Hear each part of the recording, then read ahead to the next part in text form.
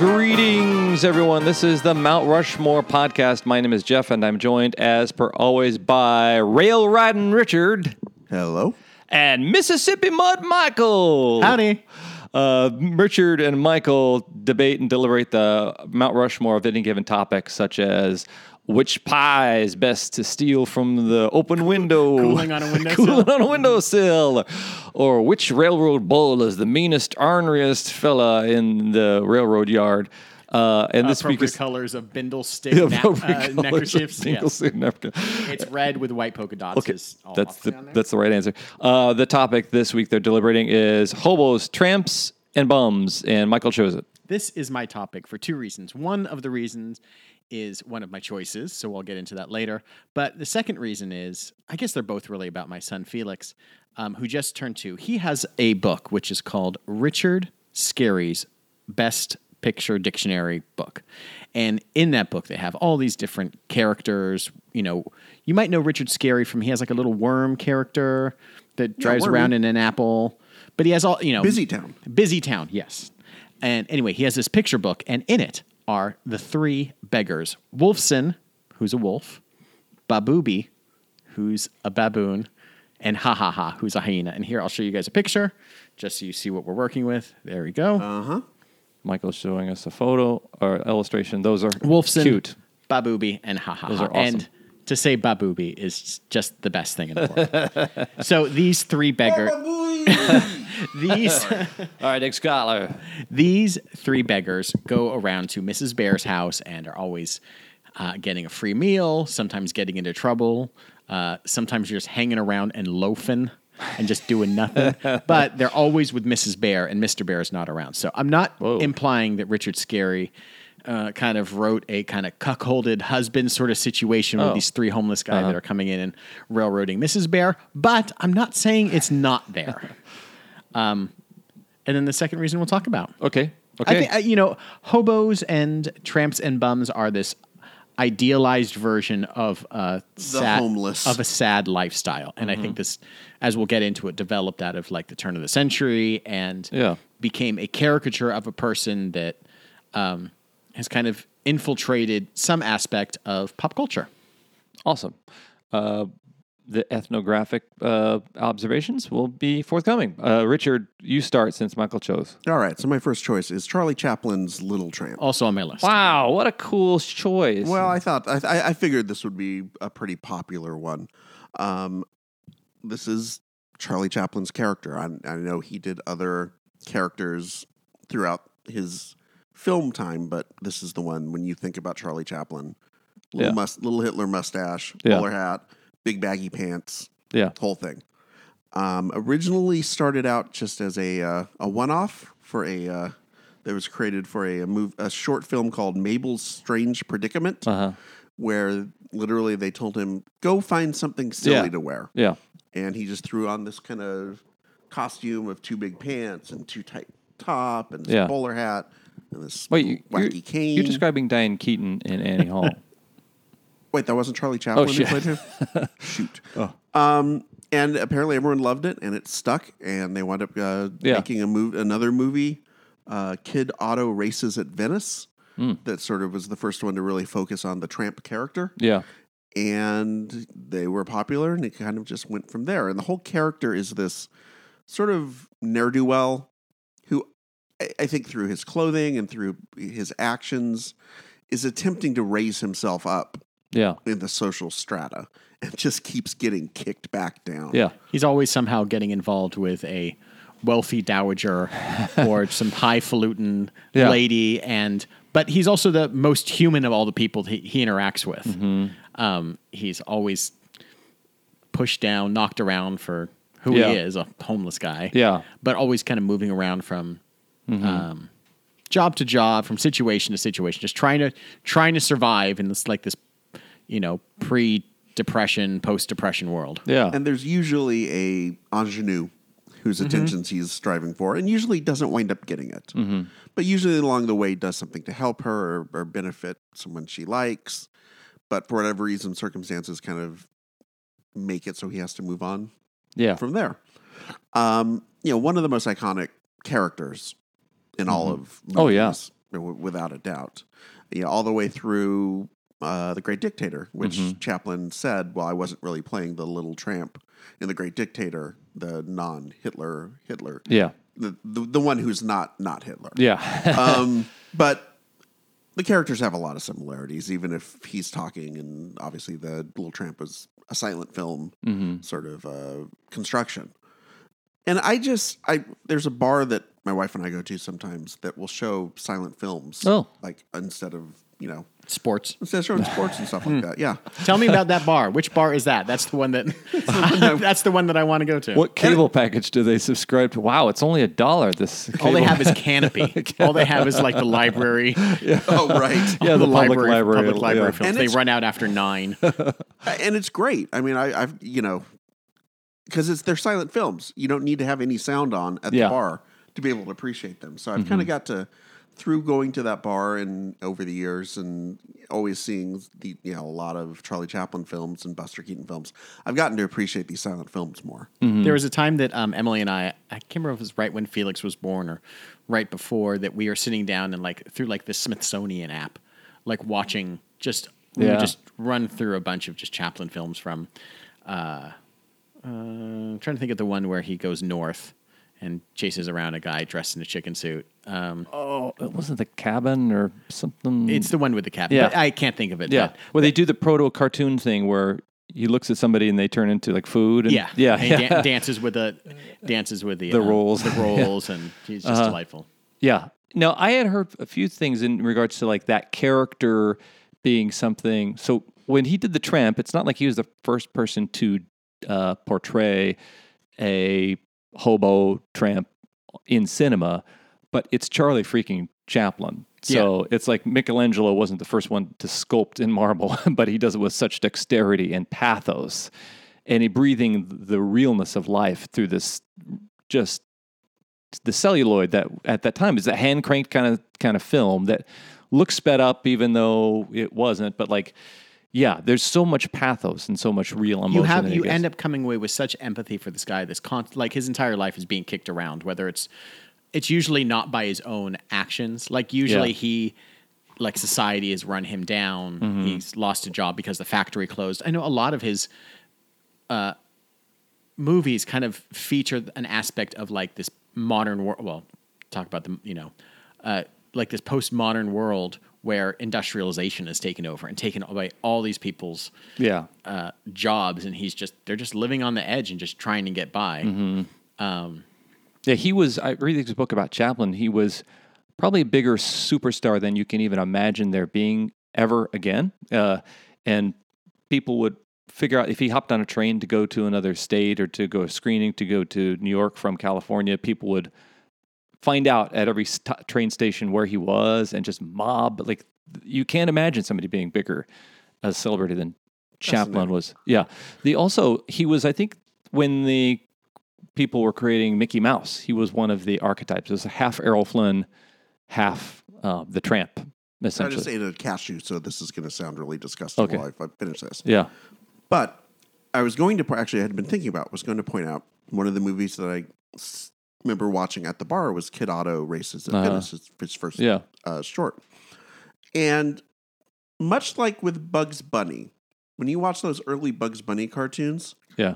Bugs Bunny's a real jerk, Yeah. right? He's not necessarily, the later cartoons like Elmer's trying to hunt him or Yosemite Sam's trying to, do something, or the opera singers, Bugs destroying Bunny him. at some point is just trying to live his life, and then things come along. Yeah. Right. But in the early Bugs Bunny films, he's really just a mischievous jerk. He liked to mix it up. Yeah. And I remember watching a Kid Otto at the Venice races, and much in the same way, his character is less put upon and more sort of there to be sort of a mischievous imp. And it wasn't, I think it wasn't until they did a few of them that they really kind of nailed that pathos and that kind of humanity to the character. So I think in a kind of cockeyed That's sort of interesting. way, you can see where these two kind of I think Bugs Bunny's got a lot of parallels to the Tramp, I guess, from the way they're put together. Interesting. Yeah. Okay, Michael, what's your second choice? My second choice is I'll just go with the one that kind of inspired it. Baloo the bear. Nice. I love Baloo. We've been watching The Jungle Book nonstop for maybe 6 months to a year. Yeah. Felix, I hope it's the cartoon. just the cartoon. Okay, and the Phil Harris Yeah. voiced Baloo the bear, and my son loves him. And I love the idea that Mowgli, and we're talking about ultimately the story that, the Rudyard Kipling story, but the 1967 animated Disney Yeah. version. And in it, Mowgli meets this bear, Baloo, who's just this carefree, minding his own business, Yeah. jungle bum, as he's described by Bagheera.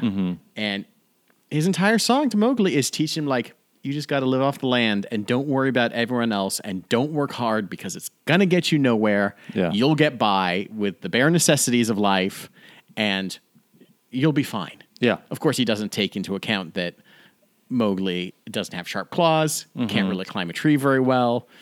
He almost kills him by getting him crushed under a rock, and he's a Yeah. 10-year-old boy. Yeah.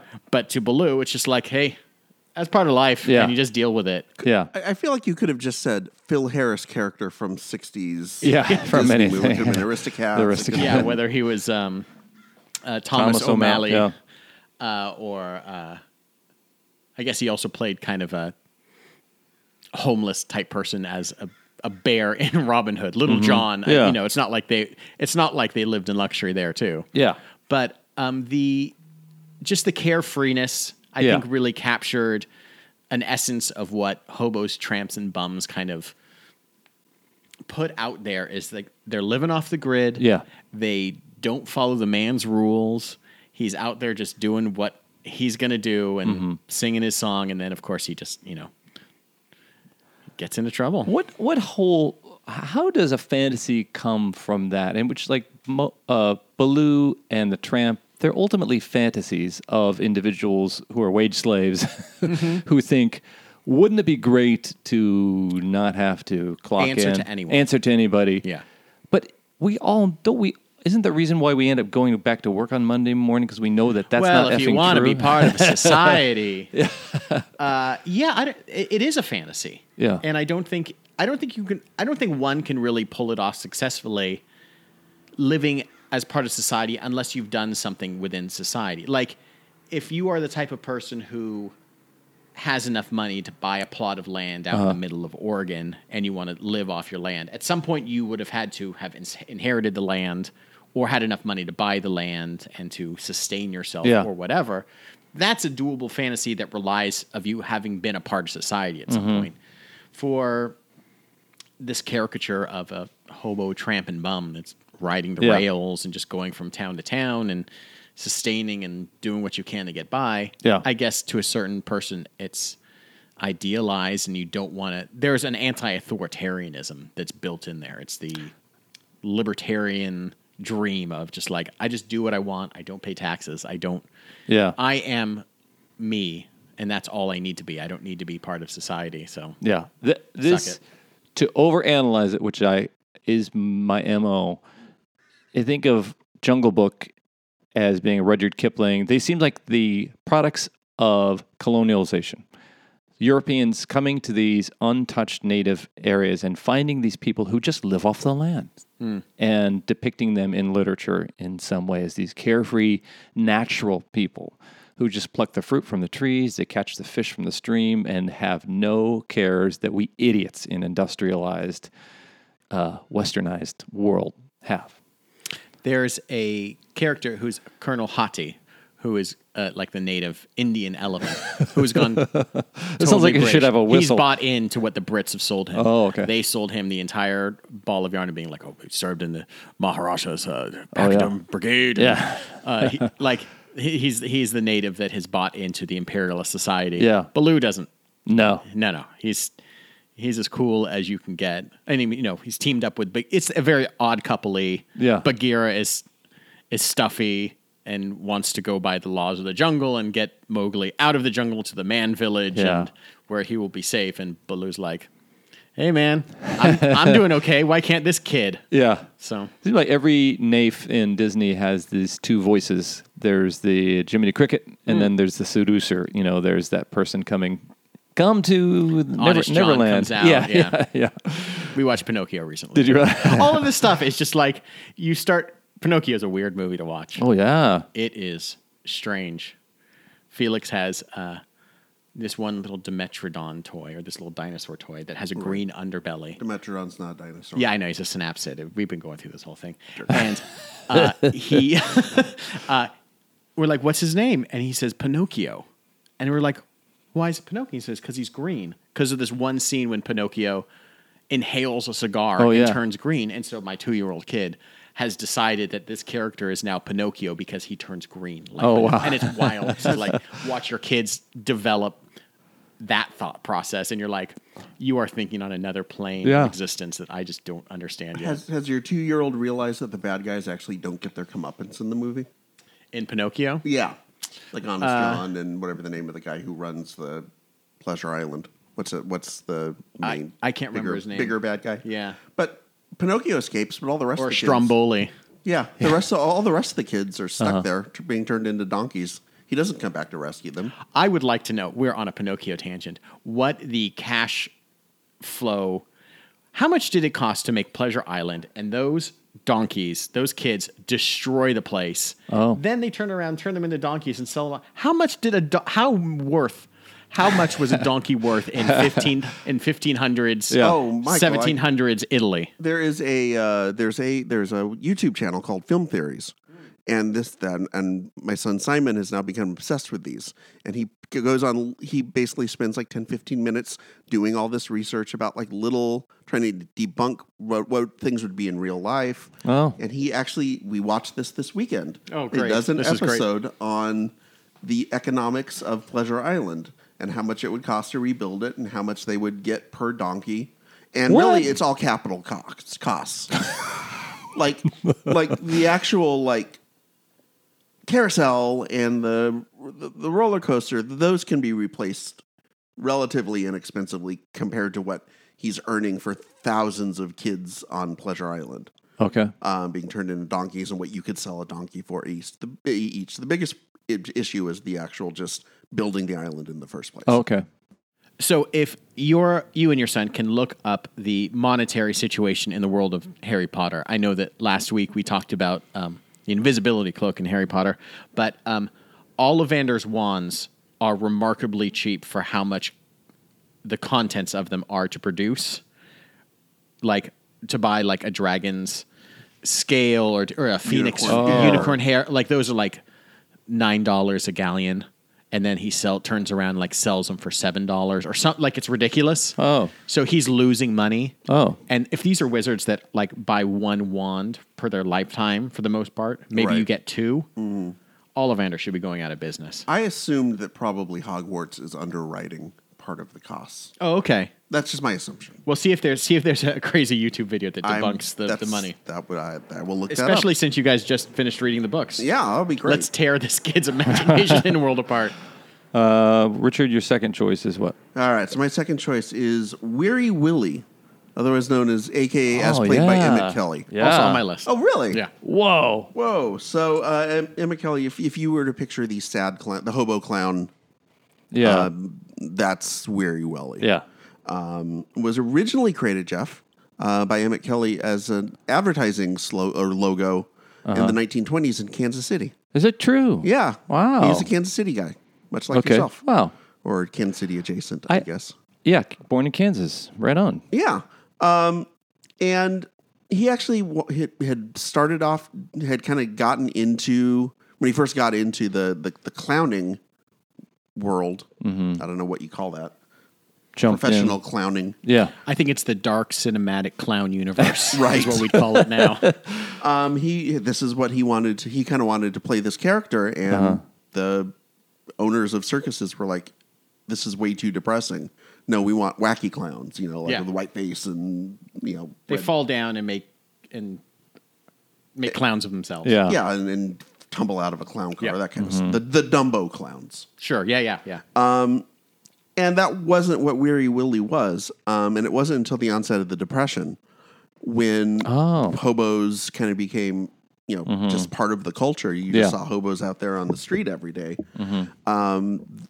that ironically, that's what kind of led circus owners to say, okay, we can have a representation of this type of character. Yeah. That became a sympathetic representation of this lifestyle, and he was a very sad looking clown, and you felt something for him when he got hit in the face with a Yeah. pie or whatever. It wasn't just like, oh, haha, look at him. It was Yeah.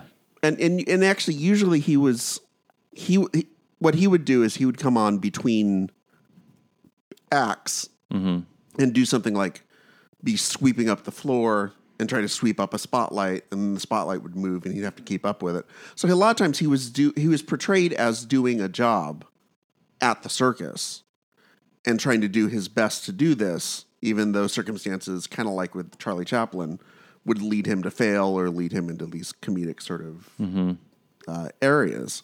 But I think it actually showed like the hobo as someone who's willing to work, but maybe necessarily hasn't been given a fair shake in life. Yeah. So it's kind of a little bit different than that idea of the hobo as someone who is just living this kind of carefree lifestyle, like you said, with, by extension, Baloo. I think this was more the idea of someone who kind of has gotten a hard break in life, gotten a rough deal, but somehow still has this optimism in him. Yeah. Keep going no matter what. Yeah. He was really also, he became a mascot for the Brooklyn Dodgers Oh, is that right? Yep. in the 1950s because they were known as Dem Bums. Yeah. So he was, and they were always this also sad sack team that was always second fiddle, third rate sometimes. To the Yankees. To the and Yankees. Giants, yeah. So he this was this team that had adopted this little brother mentality Yeah. of those that were always put upon by the team that had all the money, that had all the stars, and he was this guy that was this perfect representation of, we might be the lower class, but we're still fighting. Yeah. Yeah. And he actually left for the Dodgers, if I'm not mistaken, because he had left Ringling Brothers over a union dispute or some sort of contract dispute. So he decided to retire the character from the circus, went on and did it professionally for the Giants. He was Yeah. kind of the proto San Diego Chicken, Oh, wow. if you will. Yeah. And also the other thing is his son, Emmett Kelly Jr., wound up becoming a successful professional clown as well, and created a character that was eerily similar to Weary Willie. And in fact, they wound up becoming estranged over that, which, sad clown face for that, I guess. Yeah, if you go another generation, like in Emmett Kelly Jr.'s life, he talks about working at various jobs, but then kind of being absorbed back into clowning as part of his legacy, but almost like his curse. He and his wife plead with him to not go on the road as a clown, and she said that his character Willie, or his father's character had taken over her husband. And his son, Paul Anthony Kelly, lost a leg in a train accident. Emmett Kelly Jr. came home for a while, but then left after a bit saying, Willie's got itchy feet. Like Willie is his own character. Is separate persona. Yes, it's Venom, the Venom. And then Paul Anthony Kelly took to clowning, as was his legacy, the grandson of Emmett only Kelly. one leg. Well, single leg. Kelly, who once performed circus acrobatics on an artificial leg using the name Emmett Kelly III, Oh, boy. went on trial for killing 2 people. No, that's the greatest show on earth. Yeah. Now that's just, you're mixing that up with that plot. Yeah, made the pleas in connection with 2 homosexually related slings in Oceanside, California, and ultimately pled guilty to first-degree murder in one death and second-degree murder in the other. So, kind of went downhill for the Kelly clan. Good times. Here's a nice retro Batman reference for you. Okay. The Cesar Romero Cesar Romero Joker, when he first debuted, was wearing a Weary Willie mask, a very iconic hobo clown mask. And then the same thing happened when Heath Ledger I love that. appeared as in The Dark Knight as the Joker. That's the best. But it's just the image of him is the image that you think of the sad hobo clown. It was literally him. Yeah. I'm sure he made no money off of this. Wow. That seems more in the pocket with European clowning, where there's something a little bit garish or frightening about that face. It isn't necessarily meant to just make you laugh and be harmless looking. Okay, guys, we are at halftime and want to implore the listening audience to subscribe to our podcast. If you were just listening to this one episode just to give it a test, please hit the subscribe button and do us also a favor of listening to some past episodes. Rate the podcast you're listening to right now, and then go back and rate some previous ones. Also, share it if you wouldn't mind. Hit that share button that sits in your podcast reader, whether you're listening through Apple's music or podcast app, whatever it's going to be called. You could be listening through Stitcher or iHeartRadio or Spotify. We'd love for you to share it with your friends. We'd love for you to join us in social media, in Facebook, Instagram, Twitter, and let us know what you think about the podcast. Let us know what your suggestions are for future topics. That would be super cool. You'd be doing us a solid. At this time, I think we can go back to our choice of Richard's third choice. Richard, what do you got? All right, so my third choice is John Hodgman's Hobo Matters. Fun. John Hodgman, the comedic raconteur, Yeah, I suppose. yeah. Podcaster, author, actor. The PC and the Mac versus PC. PC and the Mac versus PC, exactly. And in his book, Areas of My Expertise, devotes an entire section to all matters hobo-related. Yeah. And in addition to the book, also had a 7-minute short that was very much based on the American experience, these kind of Ken Burns sort of documentaries about the hobo years, where it's all just like the same. It's basically like the same photo being slow panned in Yeah. over and over again as he's narrating it. Yeah. And it's just a ridiculous story. It's about how hobos were able to infiltrate the White House, and FDR was only able to stop them through the deployment of his latest secret weapon, which was polio. And the fact that I think it was Walker Evans was a undercover hobo fighter. Wow. And that being a nature photographer was just a ruse. Yeah. That he went around the country fighting hobos who were trying to take over the United States government. Wow. To me, it's I mean, if you think about Depression era hobos, it's very sad. Yeah. These are homeless people. Yeah. And John Hodgman is able to find a way to make something humorous out of this, which I guess is what we're trying to do, except he's actually being successful at it. Sure, while we're for sure. flailing around in our usual miserable way. And then he also has the hobo names.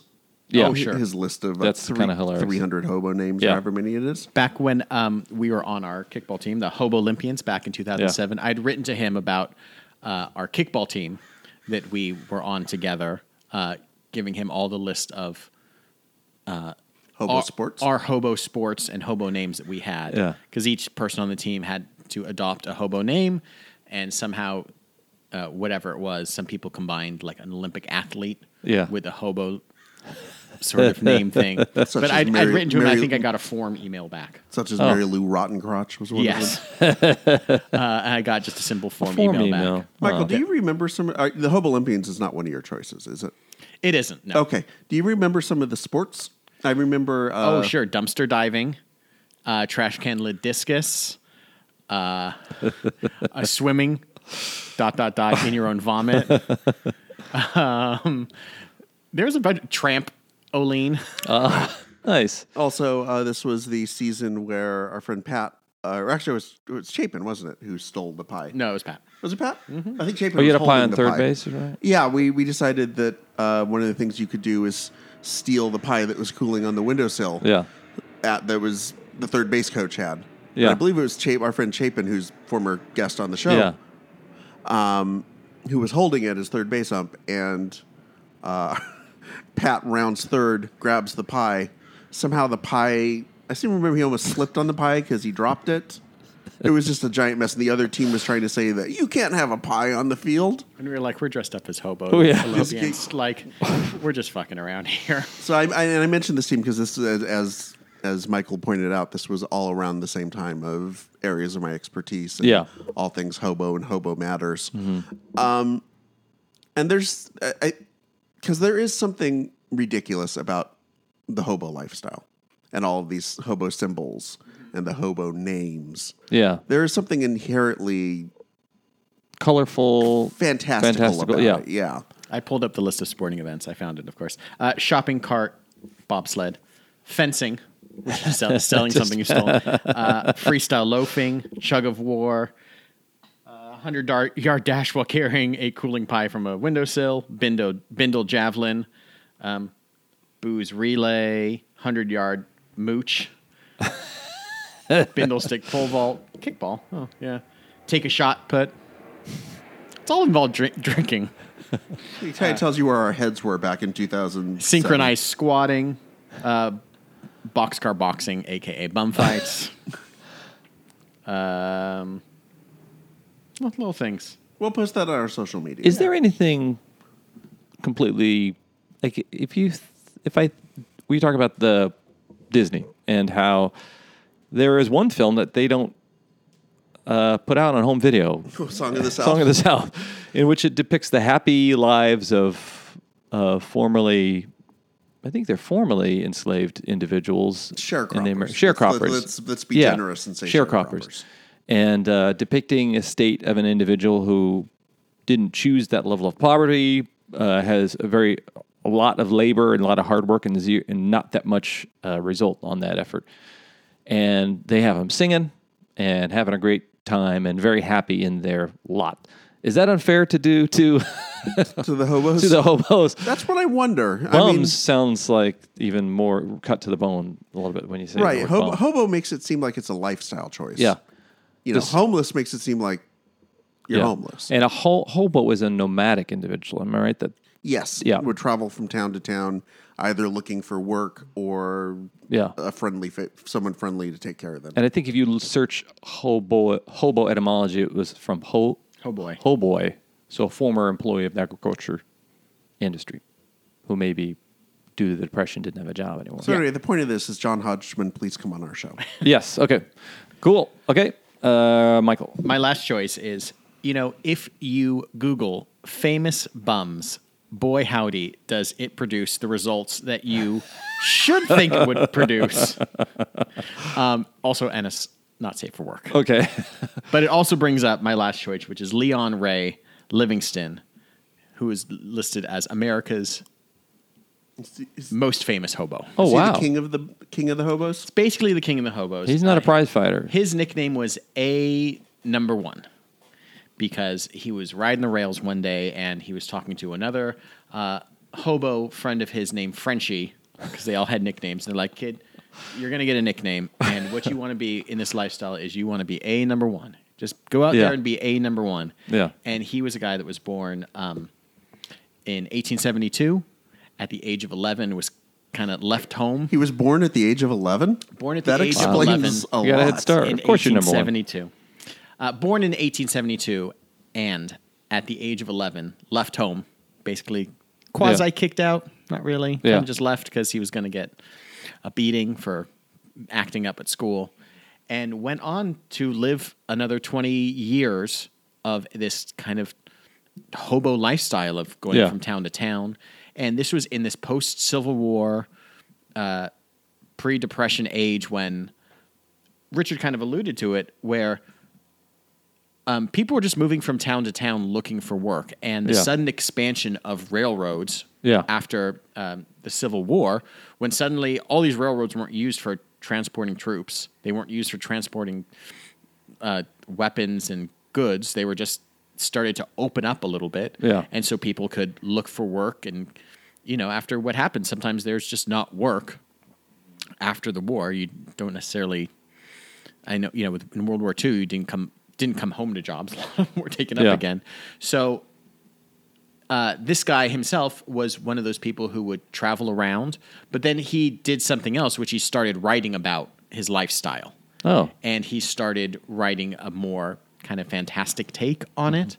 He kind of helped popularize not hobo codes. He didn't invent them, but he wrote about them and kind of talked about what the scratch marks meant, that kind of deepened the mythology of like this hobo lifestyle. He had his hobo name, as Richard kind of mentioned too, and he kind of just went on with his life and was popular because of his writings for it. And lived What this does way he- for 30 years. Died at like 71 in Pennsylvania. He got married, got off the road, Wow. and just lived. Does he show up to the hobo, like, editor to hand in his hobo writing? Well, it's all in hobo code, so you had to get someone to. So we had a second job just deciphering the hobo code. You actually needed a cartographer, not an editor. Okay. But he's just a very interesting, Yeah. like a public homeless man. Was he the real deal, or was he like Poor Richard, like a nom de plume of a legit dude? Apparently real. Oh, wow. That's interesting. Famous, Okay. Famous bum. Let's- Also, Kim Kardashian has a famous bum, too. If you search famous, Only if you're in the UK, do not search that. what a fun topic. Richard has one more. Oh, that's what I thought. I was wondering where the we got switched. Okay, because of blah. Okay, You can find his signature of like the A number 1 kind of scratched around America under bridges and all around. People are still discovering him to this Wow. day. So if you see like this old timey looking A dash number 1, it might be That's this guy amazing. that lived 150 years ago. I love it. Wrap it up. All right, so one of our favorite movies, I'm sure, around here and elsewhere with our listeners would be Pulp Fiction. And at one point, Jules, as played by Samuel L. Jackson, says he's going to go wander the earth like Kane from Kung yeah. Fu. Yeah. And of course, what does Vinny Vega say? That makes you a bum. So Kane from Kung Fu. Oh, right. I think there was something happening in the 1970s Yeah. where there was this like whole genre of drifters Yeah. or loners or tramps or whatever you want to call them Mm-hmm. who would go from town to town, get themselves involved in whatever the local, drama is. Yeah. Find a way. Robert Bruce Banner as the Incredible Hulk, same thing. Yes, exactly. No, this is a little bit earlier, but The Fugitive would be another one. And then, wind up through force or otherwise solving the problem. Yeah. And then having to move on to the next town. Yeah. And this has a lot to do. I mean, I think this character feels like a throwback to a lot of Western characters. Yeah. We'd have like the man with no name, or another drifter kind of high plane, high plains drifter. Is that what it is? These characters who would come in, Yeah. get involved in some sort of whatever the feud is in the old West town, and then Shane, come Yeah. back. That kind Jack of thing. Reacher, the whatever that Tom Cruise flick. I actually- he kind of has that same sort of vibe. I actually had him provisionally on my list and took it off because fuck Tom Cruise. Oh, all right. Also because Jack Reacher is supposed to be like 6'4". I think Justin Bieber is going to take care of that for Yeah, us, right? so- yeah. Tom Cruise, please come on our podcast with John Hodgman. Please do not. Jack Reacher is supposed to be like 6'4" in the Yeah. books, so they kind of fudged that one Yeah. a little bit with him. Interesting fact: Bruce Lee actually claimed that they stole the idea for Kung Fu from him. Oh, That he had been pitching this idea of he wanted it to be a Western, of this like kind of orphan who had been trained as a Shaolin yeah. monk and would go from place to place. And I think there's actually a show on AMC that's based off of Bruce Lee's concept. Wow, of it. cool. And so many Carradines were in this. I forgot how many goddamn Carradines Yeah. there were, and each of them had a role in I didn't know this. that. Yeah, Keith Carradine played a young Kane, I think, at some point. John. John Carradine played his like grandfather Okay. or something like that. There was another Carradine played like a Yeah. nephew or something. Wow. Shemp Carradine, I think, was involved at some point. But I just remember watching this as a kid, and it seemed like it made that lifestyle seem cool. Yeah. Because Kane from Kung Fu was the man. Yeah. So I think I think it's a really good example of that. Whatever was happening in like the 60s and 70s, where there's maybe it was the Jack Kerouac on the road, sort of like easy Yeah. rider kind of thing happening. The But societal dropout. yeah, Yeah. But yet goes by a moral code. It seems like Billy Jack was one of those yeah, guys. exactly. Yeah. Exactly. So there's a lot of those type of characters. I think Kane was probably the most representative example of that. Oh, cool. Oh, what a great suggestion. Because that implies what it sounds like is that society might have interpreted him as a bum, although he would say he's searching. Yeah, he's searching, or he's looking for something that, he's Yeah. looking for something that he otherwise Yeah. cannot find. And that part for a culture, some cultures, this kind of journey is you're not aimless. You're on a journey. Right. And you, as part of your maturation process, is doing this thing. Plus, he kicked ass. But he kicks fucking ass. Yeah. Okay, dudes, this is pretty awesome. And so let's dole out some points. Let's say you both get Chaplin's Tramp and Weary Willie, because brilliant minds think alike. And then, since I'd never heard of him before, the most famous bum of all, Leon Ray Livingston. Wait a second. If you've never heard of him, how famous could he be? Oh, that's an interesting question. Just saying. But then history is written not in hobo code, but in regular language. So maybe So you're saying if your history books had been all symbols? in symbols, like, yeah. Okay, fair enough. Okay. Okay, and Objection withdrawn. Objection withdrawn, and then because it's so ubiquitous with the recent one, John Hodgman, Hobo Matters. So, them's the choices. You can call me a tramp. You can call me a bum. You can call me a hobo. You can call me a gypsy. Call me a tramp or thief. So this has been the Mount Rushmore of hobos, tramps, and bumps. I, as always, am Tennessee Jeff Hopkins. I'm Ramblin' Richard. I'm Michael. Guys, there's a train. Hey, the 222 to New Orleans is coming, and let's run for it.